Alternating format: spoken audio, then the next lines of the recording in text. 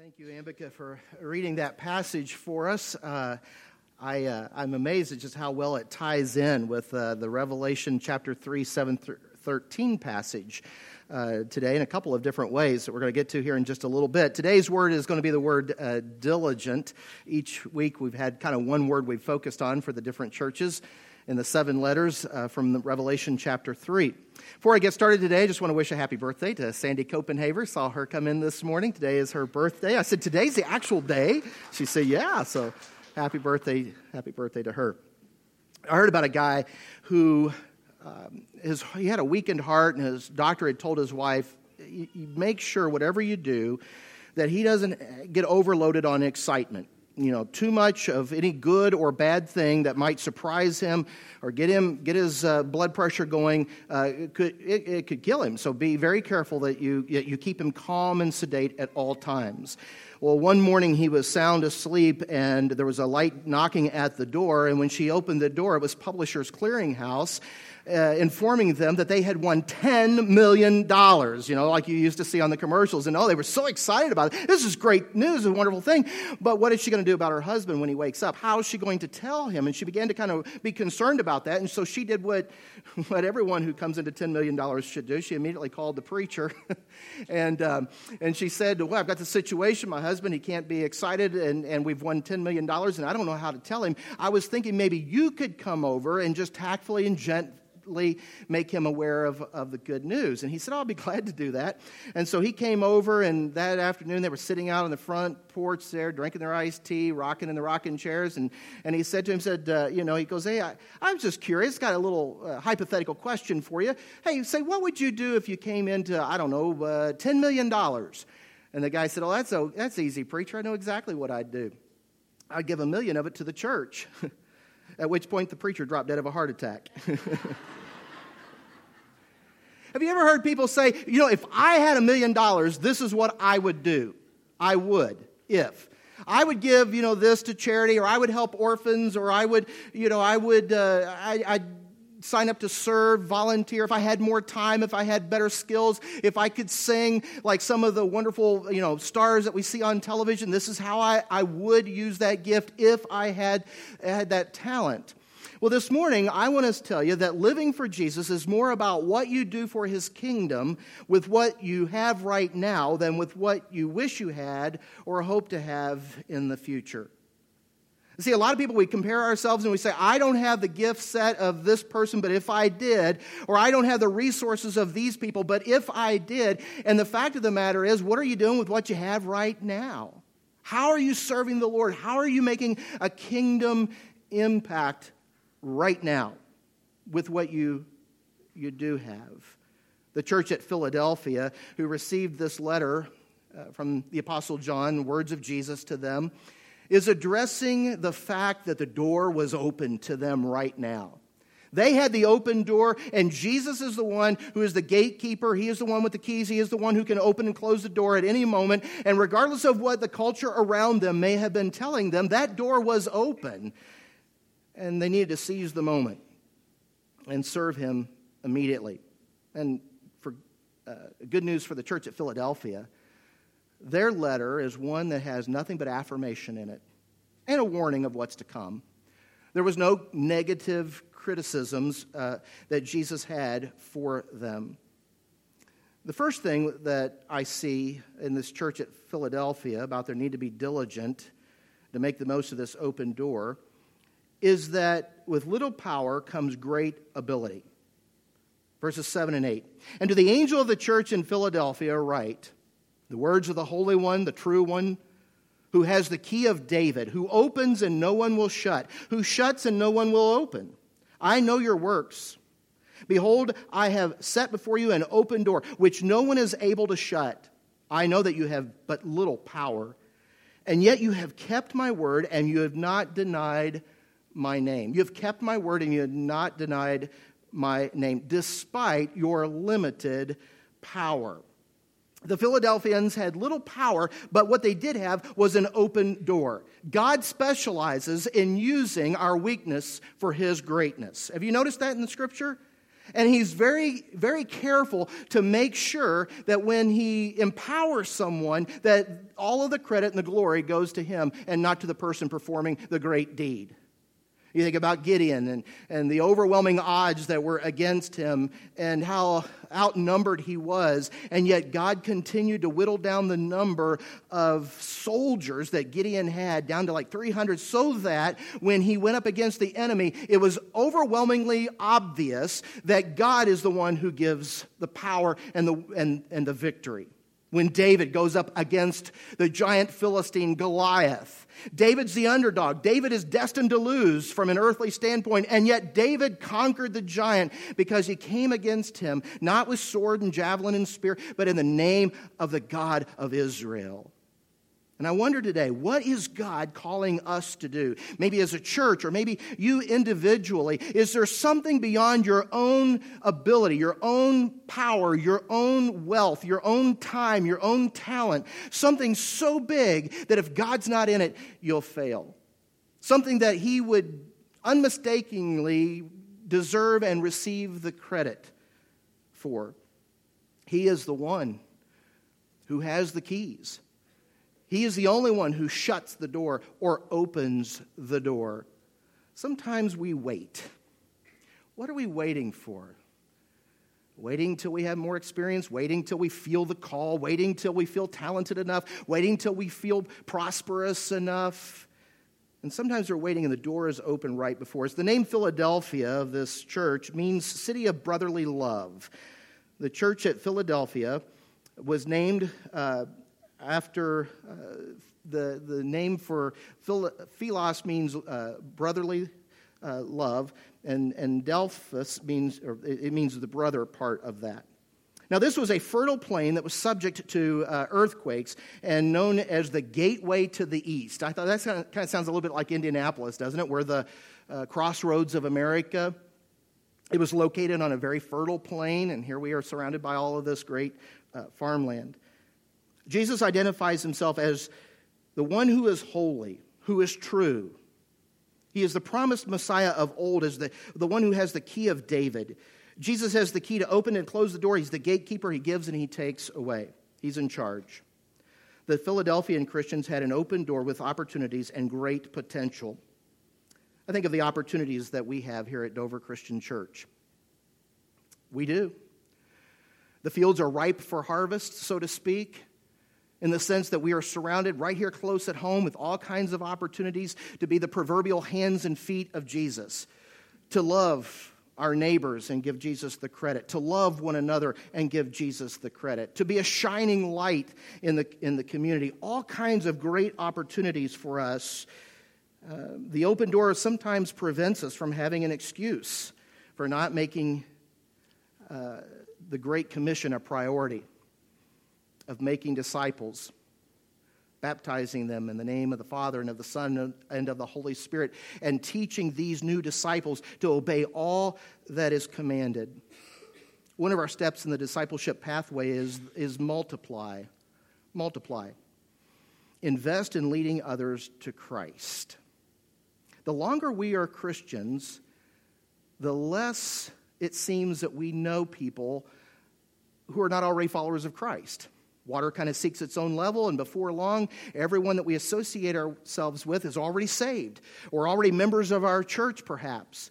And sometimes we have to be very intentional, very strategic to kind of get outside of the four walls of the church and actually get out in the community and rub shoulders with the irreligious people who do not already have a church home, people with whom we can shine the light of Christ on and show the goodness and the grace that comes through Jesus alone. You see open doors, opportunities to invest in others. Love Inc. The Inc. part, INC, stands for In the Name of Christ. This is one of our Faith Promise partnerships. And Dover Christian Church is a gap church. And our specific niche that we have is, I used to call it a frozen food ministry. Specifically, it is the frozen meat part of it. And people get vouchers who have been qualified to receive the assistance, and they drive out here to Dover. And they are met with the loving reception of Miss Rita and are taken to a refrigerator that was donated by a project by one of our growth groups. And they go home with meat to feed their family. And they are so touched by the love, the no strings attached gift. Here coming up at the end of this month, we'll have the opportunity to get out in the community and to be a part of what's important and what matters to them. We can participate in the festival of the Turning Leaves Parade. Dover will have a float in that again this year. And some of you have already brought in candy for that, which we appreciate. On that same day, preceding the parade, there will be the opportunity to be a part of Hope on the Trail, to help raise awareness and funds for impoverished children in Ethiopia through the Ministry of Hope for His Children. We can invite people who don't have a church home to come and worship with us that first Sunday of October at the outdoor worship service that we're going to have again this year on the other side of the pond over here. And that's a fun day. People who've never been to church and will oftentimes give that excuse, well, if I came to your church, the roof would fall in. You ever hear anybody say that? I always wonder, is there something about the architecture I don't know? They let me in. Well, if they're worried about that, you just tell them, come join us out by the ponds on the other side of the pond on the first Sunday of October, and they'll see that they're welcome and fit right in. Two ways that we can tap into God's power are listed in verse 8. One is to use the little power that we do have to live according to His word. He says, I know your limited power, but you have stayed true to my word. You've not abandoned my word. In this day and age, a lot of times we've bought into the myth that, that the absolute truth is gone by the wayside and that it's politically incorrect to use Scripture or to be proud of your faith and a follower of Jesus. But I tell you that even in today's society, that the door is still open. The one who has the power to open the door and close the door has the door open. And we can be confident yet loving about our stand on that. And we can continue to show the love of Jesus to others. Our unique signature, our distinguishing logo, our identifiable brand is that we love like Jesus loves. It's a radical kind of love, isn't it? I mean, we use the word love kind of flippantly today. We might say, I love my wife. I love that pizza. I love my favorite sports team. I love God. We use that one word. But love, the Jesus kind of love, is radical. You remember the words to that well-known verse, John 3:16, for God so what? Loved the world that He sent His one and only Son to the earth. He who knew no sin died in our place. Jesus left the perfection of heaven, came to earth, lived among us for 33 years, and died in our place on the cross. He didn't want to go. In the garden, He prayed to His Father, and He said, if there is any other way for yours and my sins to be washed clean and to stand before God as if we had never sinned someday. If there be any other way, let this cup of suffering pass from me, but not what I want, what you want, Lord. Your will be done. And He went to the cross.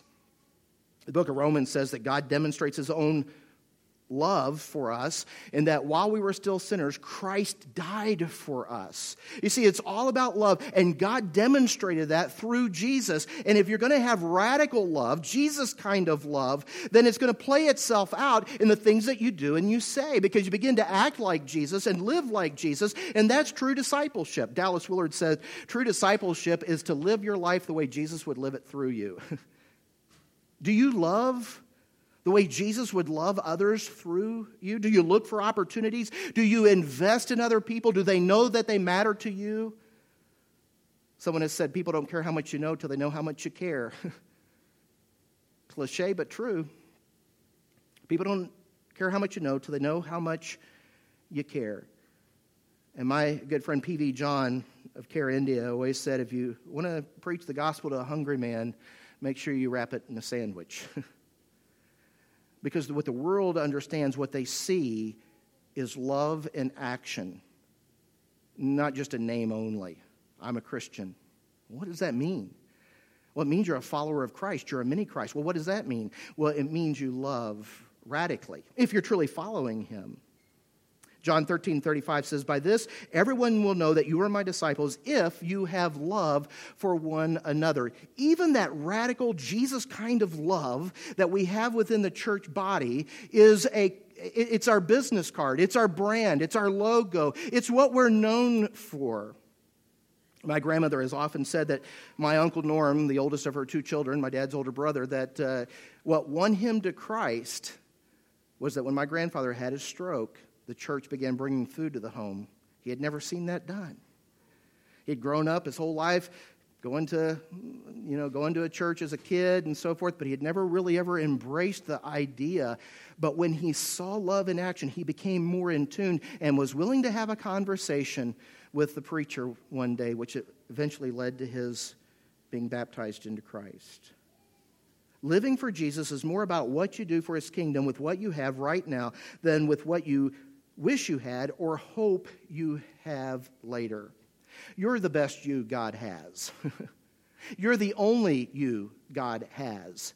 Psalm 139 talks all about how God knew us before we were even born. Long before ultrasound, he was able to witness our construction there in our mother's wombs as we were being knitted and fitted together and formed. He was able to see that. He was able to know the day you would be born and the day that you will leave this earth and go to heaven. It's no surprise to him. There is nowhere that you can go that is so high or low or far away or dark enough. This is all in Psalm 139, that God does not constantly monitor your every step. He knows your words before you speak them. He knows this isn't in that psalm, but he knows every hair on your head, the number of them. I believe we could all line up for us and we could all say, "Oh, do me. And God would be able to tell you the exact number of hairs on your head. He knows you. He's intimately interested in you. You've got the only thumbprint you have. You've got a unique DNA. It's just amazing and remarkable. You're the only you God has, and the best person you can be is be who you are. Be the you that God created, your gift set and level of quality, your time, your resources. See, when you sign up to be a follower of Christ and you're born again to him, you die to yourself and you live for him, and everything that you have and everything that you do belongs to his kingdom, and he sits on the throne in your heart, and everything that you do should all be about his kingdom. I call myself a minister, but we're all ministers, right? Well, I'm just a fellow brother in Christ. I'm blessed to get to be a full-time vocational minister, but you're a minister too. You're on the mission field, regardless of your line of work, in the classroom, on the ball field, in the club, on the street in which you live, or in your neighborhood. You are on the mission field. And above all, who you are is a follower of Christ. Great movie. Shauna and I went to see last night. This isn't in my notes. I won't belabor it long, I promise. We went to see Overcomer last night. Wow. Best of the Christian movies I've ever seen. Wow. It was cold in the theater, which I loved, but the cold chill that I had was from what I saw on the screen. Fantastic. You are the only you that God has, and the best that you could possibly be is who you are in Christ. Not your role in the home. That's a result of who you are in Christ. Not the work that you do in the office. That's what you do as a Christian. But who you are, you're a follower of Jesus and you belong to him. The best is yet to come. Look at verse 9, chapter 3, Revelation 3. It says, "Behold, I will make those of the synagogue of Satan who say that they are Jews and are not, but lie. Behold, I will make them come, and they'll bow down before your feet, and they will learn that I have loved you." Critics of your faith will eventually know that you are right. The Bible says every knee will bow, every tongue will confess that Jesus Christ is Lord. And even though there may be skeptics who scoff at you, you may have that professor someday in college who challenges your faith and wants you to believe that God is dead when he is not, eventually everyone will know that you were right, that Jesus Christ really is the Son of God. It says that the enemies of Christ say that they are Jews but are not really Jews. This is not an anti-Jewish passage. Jesus is the fulfillment of the Jewish prophecies. In fact, his followers, Jews and Gentiles alike, are the true Israel. And those who oppose his work are what he calls the synagogue of Satan. Those are strong words, right? The synagogue of Satan? Wow. These are people who claim to be Jews, but in fact, what they are trying to do is they are scoffing at the fulfillment of Scripture, and they are abusing Christians and persecuting them for their faith. Second thing there is, critics of your faith will eventually know that Jesus loves you. Your worth, your value is who you are to God through Christ. And that's pretty awesome. That's pretty awesome. More than any degree that you could earn, more than any position at work you could attain, more than any award on the field or in the basketball court or anywhere else, in the Olympics, wherever else, nothing appraises your value more than who you are to Almighty God, the creator of the universe. And he loves you so much that he sent Jesus to the earth to die for your sins, that you might be twice his, to win you back, to cleanse your sins so that he could be true to his promise, his word, that sin separates us eternally from him. And he doesn't just look the other way, but instead you are redeemed. You are bought back with a price. You are purchased with the blood of Jesus, and you belong to him. And if you don't think that gives you great value, you need to go on the Antique Roadshow and have your appraisal done by the Holy Spirit, because you matter greatly to the one who created you. Living for Jesus is more about what you do for his kingdom with what you have right now than with what you hope you have later or what you wish you had. Be who you are, and be it right now. One final thing is be on the winning team. Verses 10 through 13 says this: "Because you have kept my word about patient endurance, I will keep you from the hour of trial that is coming on the whole world to try those who dwell on the earth. I am coming soon. Hold fast what you have, so that no one may seize your crown. The one who conquers, I will make him a pillar in the temple of my God."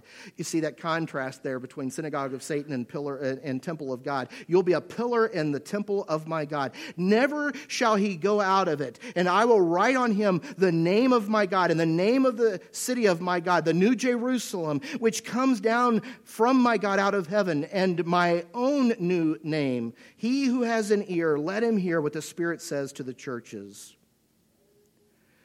DeGarmo and Key. Anybody remember them, D and K? Okay, I got some of my peers out here are remembering D and K. You remember the pledge? Hopefully I've got the right group on this. The pledge: he died for me, I'll live for him.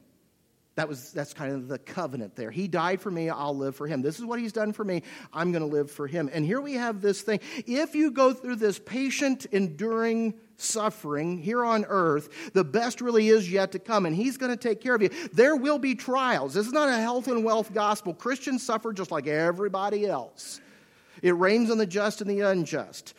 You know, Christians have wayward children just like non-Christians do. Hopefully the biblical principles that we teach them helps to prevent that. But we have health problems just like non-Christians do. We have financial setbacks just like non-Christians do. But the power of God is seen in how we deal with those setbacks, how we handle ourselves when we are disappointed or discouraged or lied about. Do we lash out? Do we become bitter? Do we walk away from God when our faith is tested? Will we pass the test? Because if we do, there is a trial, a separation from God for all of eternity that we get to avoid. Romans 6:23 says the wages of sin is death. If you've missed the mark, if you're not a perfect person, no one is. If you're not a perfect person, what you're going to get is that separation, that second death, the separation from God for all of eternity. But, it says, if you're one who is comfortable writing in your Bible, circle that three-letter word, but. Include the comma there if you want. The wages of sin is death, but the gift of God is eternal life through Jesus our Lord. The wage, the earning, the what you deserve, separation from God forever. The gift that's just given to you that you don't earn, eternal life forever. Wow, that's a great deal, isn't it? He died for me, I'll gladly live for him. And we avoid that suffering, verse 10 says. Verse 11 says that you get to keep your crown. The word stemma is the word used for the type of crown that probably comes to mind immediately, and that's the king's diadem, right? The crown of a king or a queen we think of. This particular crown, Stephanon, is wreath or chaplet or garland. Think of the Olympics and the golden wreaths you would see put over the ears of the winner. This is an award, a celebratory congratulations, you did it. This is the sports banquet at the end of the school year kind of deal, and you've crossed the finish line. And what really matters is whether or not you're given this crown of life from Jesus, not about anything that they can put on your monument when you die. He died with a lot of money that he didn't get to take with him. Instead, what really matters is he died with the crown of life. He died knowing he was going to live forever. We belong to and we're protected by God. He claims us. We're given his name. And we belong to his holy city. It's called the New Jerusalem in the book of Revelation. It refers to it as the New Jerusalem, the holy city. You are a citizen of the New Jerusalem when you have confessed your faith in Jesus Christ, when you have repented of all of your sins, and when you have been baptized into his death, burial, and resurrection. You have submitted yourself. You have said, I don't belong to me, I belong to him, and my citizenship is not from here. I'm a stranger, I'm an alien, I'm just passing through. My home is in heaven, and I'm homesick for home. And the older you get, the more homesick for home you will be. I can now say that as someone that understands. I've now crossed that half-century mark, and I now see, oh, that's what my grandparents meant by that. Homesick for heaven. And the longer you live on earth, the more people you start to be homesick for that are there, and you look forward to being a part of eternity. We're in eternity now. If we're born again into Christ, but to be able to live with him in the perfection of his perfect presence in heaven is an amazing, amazing thing. You have your passport, your birth certificate, your naturalization papers for the citizenship of heaven, and it's through the blood of Jesus Christ. Amen? Well, this morning as we begin to conclude this part of our service, we always want to give everyone an opportunity to make a public declaration, if you will, a statement of faith about who they believe that Jesus is, that he is in fact the Son of God, that he is their Lord and Master, that he is the only Savior of man and their personal Savior. And when a person has repented and they've acknowledged their faith in him, and then they have that beautiful celebration of allowing someone else to baptize them, to bury their physical body underwater and raise their body up. Not enough water in the world to wash away sins. But if the heart is right and they're truly a repentant believer, it is a great expression of the death and the burial and the resurrection of Jesus Christ, as explained in Romans 6, 1 through 11. And if that's you today and you've been putting that off, we invite you to come. Make that decision public as we stand and as our worship team leads us.